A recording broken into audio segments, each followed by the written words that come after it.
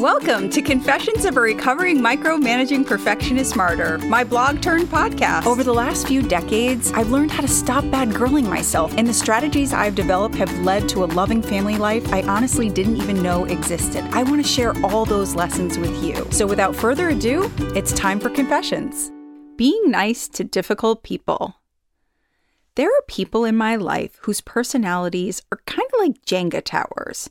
If I need something from them, it's best to place the request or information in a very gentle manner.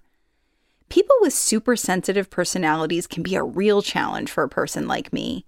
I naturally tend to have more of a bull in a china shop approach. I often find it easier to dismiss, ignore, even ridicule sensitivities rather than respectfully accept the specific needs of someone I care about.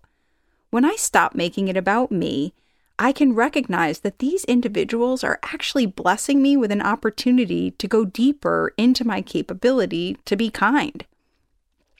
I once heard the Dalai Lama quote, "Be kind whenever possible, it is always possible."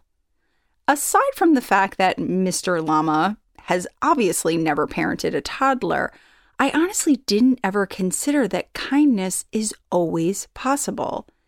And of course, there are times when I simply don't possess the patience to place information ever so gently on the structure. I barrel in knowing full well that the whole tower is going to crumble. And yes, the words "suck it up" might have rolled off my tongue. But what I'm discovering is that acknowledging people's sensitivities is a much more effective way for me to get what I need from them.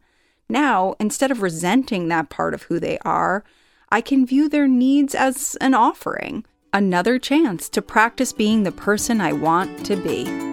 Okay, if you're anything like me, you didn't even think about subscribing to this podcast, so this is your reminder. Please subscribe, rate, review, and tell your friends. And also, head over to magsdepetris.com. That's Mags, DEPETRIS.com to subscribe. There you can stay up to date with everything that's going on at Confessions. Have a wonderful day and take care.